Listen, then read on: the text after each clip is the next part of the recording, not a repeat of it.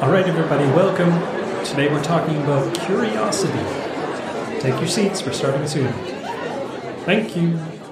Welcome back, everybody, to the Change Academy podcast, the podcast that explores how to change your mind and your body and your life for the better, of course, and also for good. My name is Brock Armstrong, and I am the host of the Get Fit Guy podcast and also a movement and fitness expert. And I'm here, as always, with Monica Reinagel, a board-certified nutritionist and the host of the Nutrition Diva podcast, and educated beyond belief in cooking as well. We should get into some cooking stuff at some point. Oh, I'm sure we will. But that's not why we're here today. What are we here for today? Well, as you said, in this podcast, we focus on the science of behavior change. This is something that we work on a lot in the program that we do together, the Way Less program, which is a program where we work with people on sustainable weight loss. So because this is a brand new podcast, we thought it would be a good idea to start out with kind of a manifesto, what we believe to be true about behavior change. And so in our very first episode, if you haven't listened to that yet, you might want to backtrack and catch up. We talked about the 8 things that we believe to be necessary for that sustainable behavior change. And now we're going through each one of them in a little bit more detail. So last week, episode number 2, we talked about how everyone needs a really compelling reason in order to make a sustainable change. And this week, we want to talk about number 2 on our list, and that is curiosity. We believe that you really need to have some curiosity, sort of a scientific spirit, in order to discover what you need to discover to make these changes lasting. Now, because this is a manifesto, do I need to get my soapbox out? I feel like I need a soapbox for these episodes. I carry mine with me everywhere I go. Well, okay, I'm going to go soapbox list today, so hopefully everybody can put up with me standing on the floor like a chump. Now, before we get into curiosity, which is a pretty big topic, I was writing notes for today's episode. It went on and on and on, so we'll try to boil it down to just the really important stuff. But before we get into that, I wanted to talk about something that I think is pretty relevant and also something that I've been personally working on for, I'm going to say a few years now. It's one of those ongoing processes. And I may as well just tell the story. I know Monica's familiar with the story because she was involved in the story. Uh-oh, you're going to be telling tales. Little foreshadowing. So this morning, and every morning, I tend to wake up and I do pretty much the same routine. And I'm not going to get into the routine because the routine isn't the important part here. Everybody should develop their own routine. I don't want to go explaining to you how you should spend your morning because part of curiosity is figuring out how works best for you. But I was doing my normal routine and then a coworker... Would that be me? Maybe. Sent me an email and... Hang on. We just have to say that this coworker also wakes up 3 hours earlier because this coworker is on the opposite coast. So very good point. So I was only maybe 2 sips into my coffee, but the coworker was already halfway an hour and a half or more into her workday. So I got this email and at that point, when I saw the email come in, I had a choice to make. I had a decision to make or a question I could ask myself, which is, do I need to respond to this right now? Should I put this off to later? And my choice at that time was, no, I think I can take this right now. I can do it even though I'm 2 sips into my coffee and I've just woken up. I can handle this. And as the conversation progressed, I felt a mounting tension and a mounting anxiety sort of crawling up inside myself. And I started having these thoughts of, this is so annoying. Why do I have to deal with this? Why do I put myself in this situation that means I have to respond to this? Why? Lots of whys and hows and what's wrong with me and why did I ever get involved in this in the first place? And these terrible, unhelpful thoughts. And then all of a sudden, my great old cognitive behavioral training popped in and said, hey, Brock, what if you just looked at this a different way? What if you asked the question, how is this helpful rather than how is this disrupting my morning routine? Instead, how is this actually going to benefit me later on today or later on this morning or later on in the week? And it's amazing how just asking myself that question of, can I look at this in a different way, made me able to shut down that rising cortisol level and that was creeping up, and also just feeling like I was so hard done by because I had to do my job before I was completely finished my coffee and I was still in my pajamas and stuff. And it's really easy to get caught up in that woe is me sort of situation if you don't take the time to ask yourself the question and have the curiosity to ask the question, is this a helpful way to be responding to this situation? Or is this a meaningful way to respond to this situation? Or can I make this into a meaningful situation and to my benefit?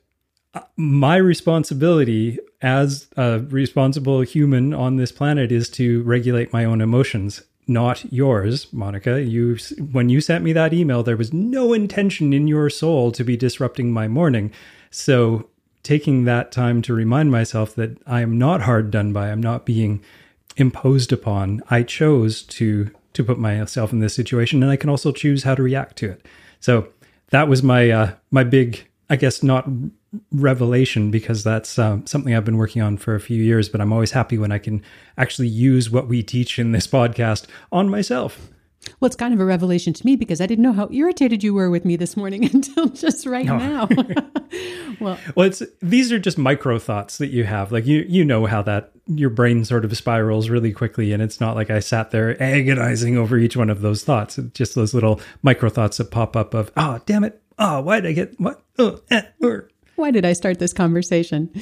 Yeah, I guess my version of that is when you are still kind of towards the middle of your afternoon and I'm transitioning out of my workday and you need something from me. And I'm thinking, it is 6 o'clock. I do not need to be working anymore. But I feel like, oh, you need something from me. Let me just try to respond. And so, yeah, I can lead myself down that same garden path and start to feel kind of hard done by that I have to work so late in the afternoon. But I guess what we should see is that as a team, we get the benefit of a really long workday. Well, and we also have the answer to the question of, do I need to respond to this right now, is always within our control. Mm-hmm. And I could have very easily this morning just said, you know what, I'm going to deal with that. I'm not going to open that email right now. I'm going to open it later. And nothing would have broken. The world would not have ended. Nothing terrible would have happened. I would still have been there once you finished your coffee. Exactly. But I chose to do that, and I had to assume the responsibility for that choice and that decision. So you had said earlier that you felt like this little story kind of segues nicely into our topic today. Where's the connection between that and curiosity and how this can help the people listening make positive changes in their lives?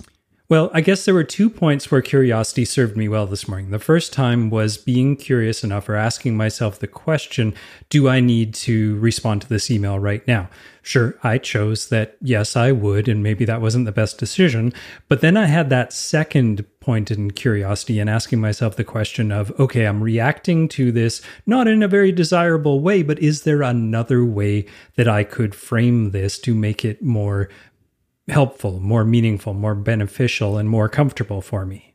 Yeah, and that's where I see the real heart of curiosity coming into it, is kind of opening that door to be like, what would the other options be for me right now? Whether it's a different thought that I could choose, a different interpretation of the situation that I could choose, a different response, or just a different action, a different choice.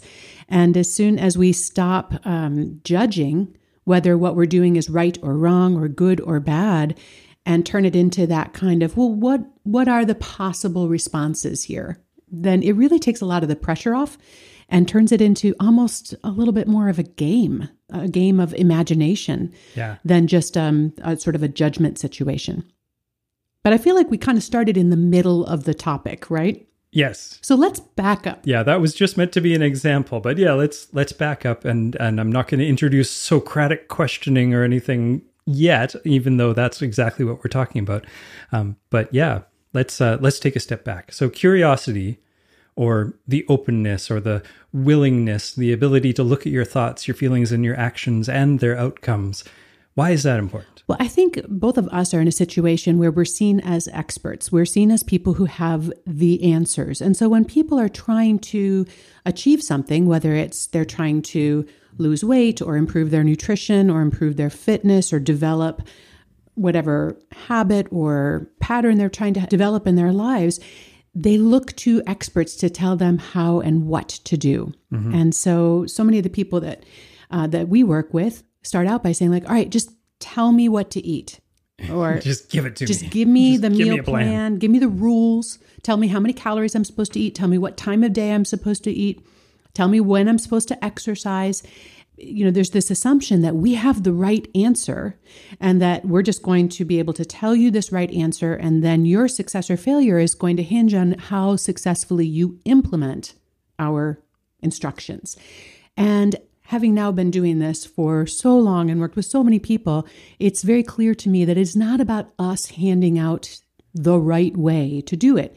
Our true role as coaches is helping people discover what's going to work best for them, because there really never is just one right way.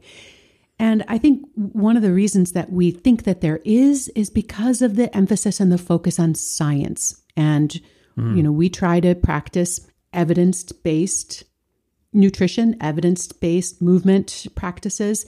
And it creates this misperception, I think, that science has established the best diet, the best workout, the hour of the day at which you will burn the most fat or whatever it is. So sometimes it's a matter of figuring out how we can use science to make us smarter and to get better results without succumbing to that myth or that fallacy that there is one right way that is the right way for everyone. So how do you deal with that when people start waving research papers at you and saying, look, it says right here that if you exercise on an empty stomach, you're going to burn 21.8% more fat? I think you've spent the last 12 years sort of going through those research documents and not debunking them, probably, not in a negative way, because it's not that the scientific studies are wrong. It's just most of those studies are done in, I'll use high intensity interval training for an example of what I'm trying to say here. High intensity interval training has been looked at, and especially Tabata sets have been studied in labs under very controlled circumstances where the subjects in the research studies are on very specific protocols and treadmills and bicycles that are adjusted specifically to hit their peaks at exactly the right time and not have any like ramp up. When you're going from like just a easy jog to a sprint, you often have a good 5 seconds, maybe 10 seconds of getting yourself up to speed. Well, the studies didn't allow for that. It was like immediately going from an easy jog to all out and then back to the easy jog, which is almost impossible in real life. So trying to replicate or trying to get those very specific results from that workout in an everyday sort of situation is just not going to happen. Yeah, that's one big error that I see people making is, somebody has done a study with 8 21-year-old elite athletes and, working out in a very controlled environment. And then we think that is going to apply to a 40-year-old, weekend jogger. And that is not always the case. That these results we have to look at the subjects and, whether that really does apply. So many, especially the exercise studies, are done on elite athletes, and the relevance for us mere mortals is probably minimal. Then the other thing that we sometimes miss is the magnitude of the difference. Sometimes the research study will find that some small tweak in the way people are eating or the way people are exercising or the timing does show a statistically significant difference. But in the real world, the difference is so small that it's not going to make a real world impact. So we also have to just kind of look at, they've proven that that's slightly more effective, but is the difference going to be enough that we could even notice it, even if we were going to enjoy that same result as those elite athletes? Yeah, so what it really comes down to, and this is, I guess, where the curiosity and the ability to ask the questions comes in, is when people come to me for this type of training and say like, okay, what is the program I should be doing? When should I be exercising and stuff? I turn it around back on them and say, well, what do you enjoy doing? Like, what's your favorite type of exercise? Or what type of exercise do you have access to? Like, I'm not going to give you a skating workout if you live in Hawaii, because you're probably not going to find a rink like I have on my fingertips. What have you done in the past that you both enjoyed and found successful? And and sustainable. And what do you actually have time for in your day? Because I'm not going to put you on a Ironman training plan if you only have a half an hour a day to do the workout. Now, these are the kind of questions that I can ask as a trainer, but it's even more advantageous if you can ask yourself those types of questions.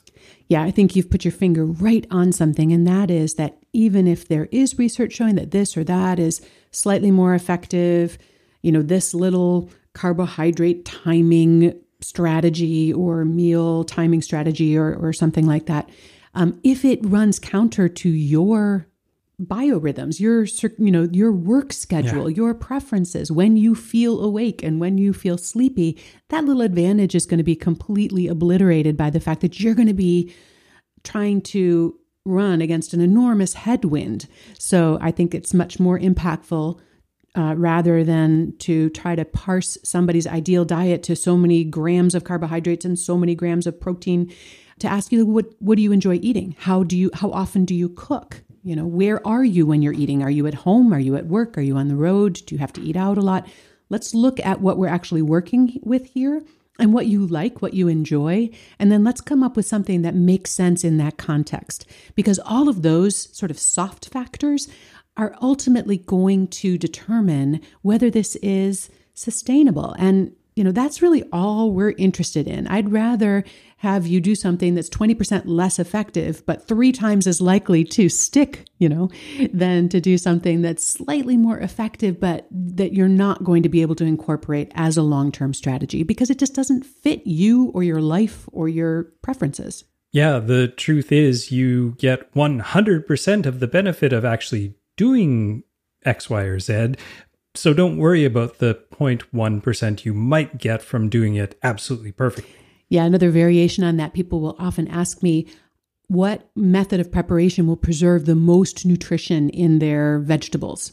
How do I cook this so that I retain as many nutrients as possible? And I always say, the most nutritious way to eat your vegetables is the way you enjoy them most, because you will eat more of them and you will eat them more often. You will ultimately get a lot more nutrition by eating nutritious foods prepared the way you enjoy them than by worrying about, a milligram of vitamin C that might leach into the steaming water or something. Now, okay, bear with me here. I'm full of stories today. I don't know why I'm so full of stories, but and also, if you're an elephant trainer listening to this story and this isn't quite correct, please don't get upset with me. This is it's more an allegory, so it's not supposed to be. It doesn't have to be perfectly accurate. But anyway, this is the way the story was told to me.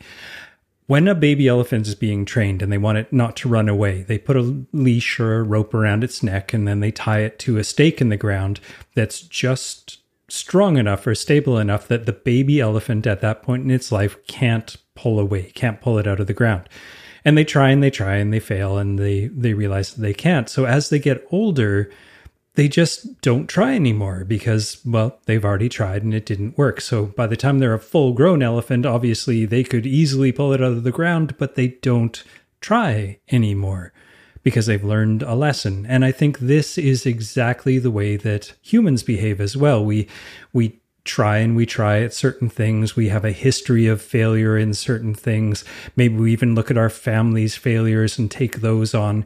And we never ask the question of, could I do this now? Or has something changed? Or what if I went about it in a different way? And bringing that curiosity and asking those questions can free us from those constructs or those restrictions that we've put on ourselves, just like the baby elephant did, having pulled and pulled. They could easily break free when they're big, and we could easily succeed when circumstances have changed, or if we ask ourselves, how can we do this differently this time that could set us up for success? Yeah, I think it's probably a way of interpreting or working with the failure to get the outcome that you had hoped for and what conclusion you draw from that. You can decide, I'm just not capable of achieving this end. Or you can think, all right, so I tried that. What was it about it that didn't work for me? Did I execute it perfectly and it didn't produce the results I was looking for? Well, then maybe it's time to experiment with a different strategy. Or did it not produce the results I was looking for because I didn't really execute it? In which case, we could ask, well, what was getting in the way? Were there barriers there that could have been removed? Or would it be maybe make more sense to try a completely different strategy that doesn't have those built-in barriers? But all of those are better questions to ask in the face of and I'll put air quotes around the word failure, than just, I failed, I couldn't do it. I'm incapable of doing this. Yeah, I think this is exactly where curiosity really shines. And it's sort of, I think, a way to look at what you were just saying is sort of reverse engineering. So when you have that, let's not call it failure, we call it missed opportunities in the Way Less program, just because failure has some stigma, although I'd love to take that stigma out of there and be able to say failure without having negative connotations, but we'll call them missed opportunities for now. When we have those missed opportunities to actually sort of rewind the tape of our life and look back and use this curiosity to see where a different decision could have been made or a different situation could have been introduced, or where along the timeline did we lose track of our objective, or did we fall off the rails or jump off the bandwagon or whatever. Or did we fail to plan or fail to have a backup plan? Yeah, there's so many things that we can look for there. Yeah, they're the great thinkers and icons and innovators of the world have the ability to not only think forward, but also to think backwards. And that's really the way that is important to solve problems and create innovation, really. And what is behavior change other than innovating our own lives? So I think we can use that same sort of idea of the reverse thinking, the reverse engineering of our lives to really set us up for those successes as we move forward. Another thing that we talk about a lot in the Way Less program is trying to view our endeavor as scientists and kind of trying to take some of the emotion and the judgment out of it and being just sort of impartial, to the outcome. And just, we kind of all put on our little mental white coats, and stroke our chins and think, very interesting, and try to cultivate that detached curiosity and our sort of more scientific mind here. And it's interesting because when you are conducting scientific experiments, having an experiment that produces a null effect is just as valuable.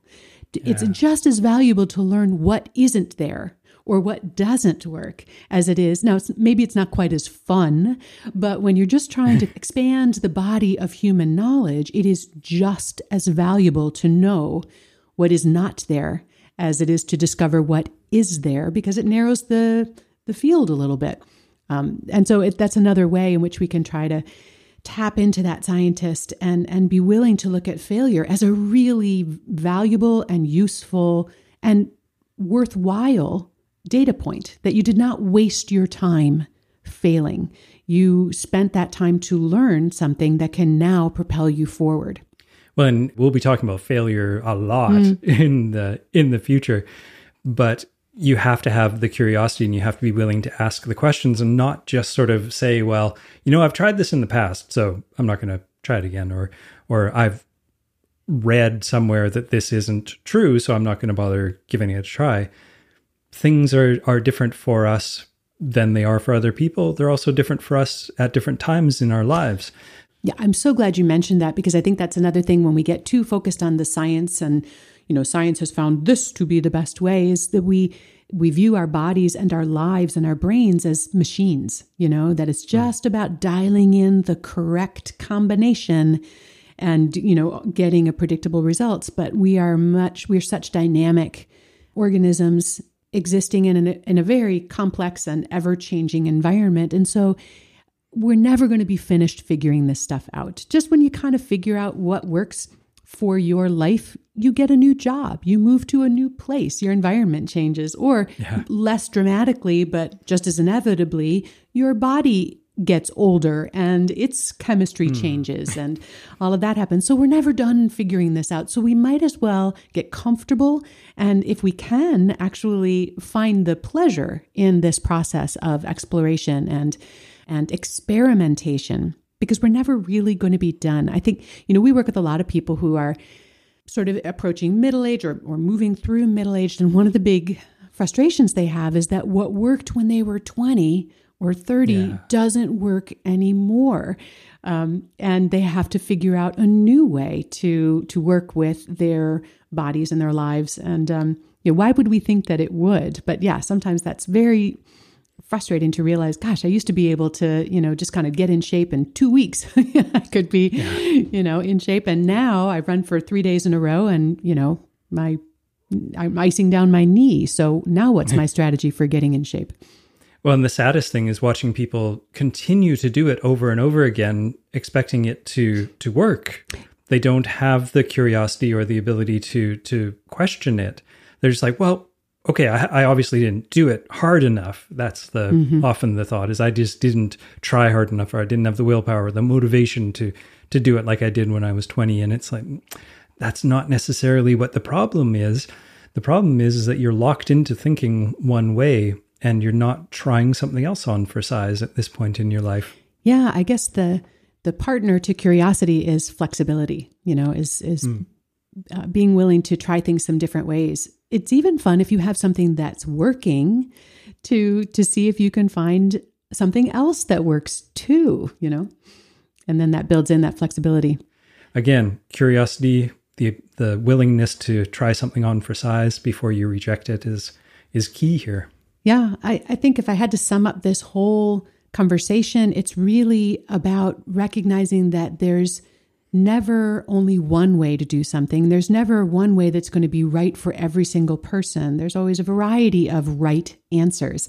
And then we don't have to worry too much about getting it right, because there's a lot of ways of getting it right. But we have to let go of that fantasy that there is one perfect way and that it's only that way that is going to get us the result that we want. Yeah, absolutely. And I think one of my takeaways is also to not get hung up on what you think you should be doing and instead try stuff on for size.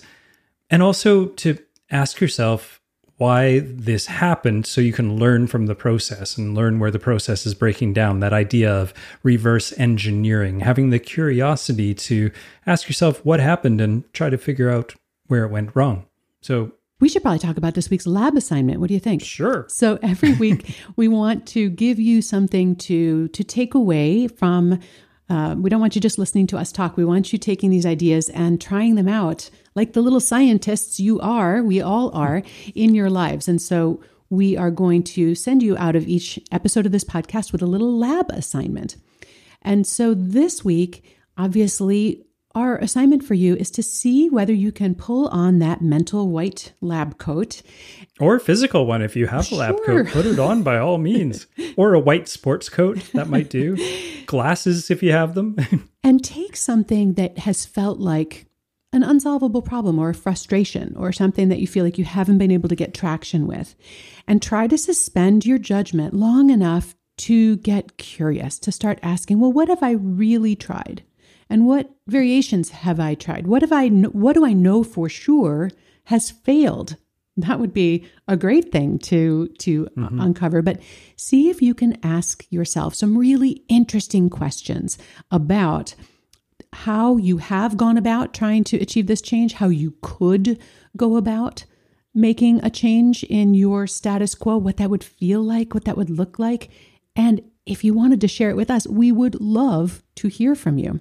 I know I said I wasn't going to get into Socratic questioning, but I think this is the perfect time to just say, I want you all to go out there and pretend we are Socrates and you are our students. And Socrates taught his students to question their beliefs and assumptions, in order to gain more knowledge. And that's what we want you guys to do. And write it down too, somewhere, whether it's on a screen or on a piece of paper or whatever, because it really does help you work through the problem, but it also gives you something to come back to when you've all of a sudden had that aha moment, or you wanted to see where your line of questioning might lead you to a better outcome. Having it written down is just that much more valuable. That's right. So this week we want you to stop looking for the right answer and play around with seeing if you can ask some better questions. All right. Well, with that being said, we want to make sure that you guys know how to find us and how to join the Change Academy family community. the family community. So we have 3 things we want you to do. The first one is to make sure that you subscribe to this podcast. And don't be scared. Subscribing doesn't cost any money. It's just a button that you push in your podcast app that you're listening in right now. Most likely, if you're listening on the website, we have a list of all the places you can find the podcast. So subscribe, and that just means you'll never miss an episode. It's just going to pop up automatically in your podcast app. So make sure you do that. And number 2 is to sign up for some updates that we will be sending out via email. And you can do that by going to changeacademypodcast.com, and you'll see right there on the page, there'll be a sign up form, really easy to find, really easy to use. And then number 3 is, well, send us some of your questions and some of your curiosities and some of your experiments that you've run on yourself over the next, hopefully, week or so. And let us know how it's going. And if you run into any stumbling blocks, maybe we can do some coaching and help you through them. Absolutely. And because we were talking a little bit about the Way Less program. If you're curious about that, you can find out more about the Way Less coaching program that Brock and I have created at wayless.life. But in the meantime, we will be back with our next episode, and we're going to be talking about why it is so important to have an objective and how an objective is a little bit different than a goal. So we'll leave you with that as a little teaser. That's a good teaser. Now I want to know. All right, everybody. Thanks for listening. See you soon. All right. Thanks, everybody. This has been the Change Academy podcast. Don't forget your lab experiment.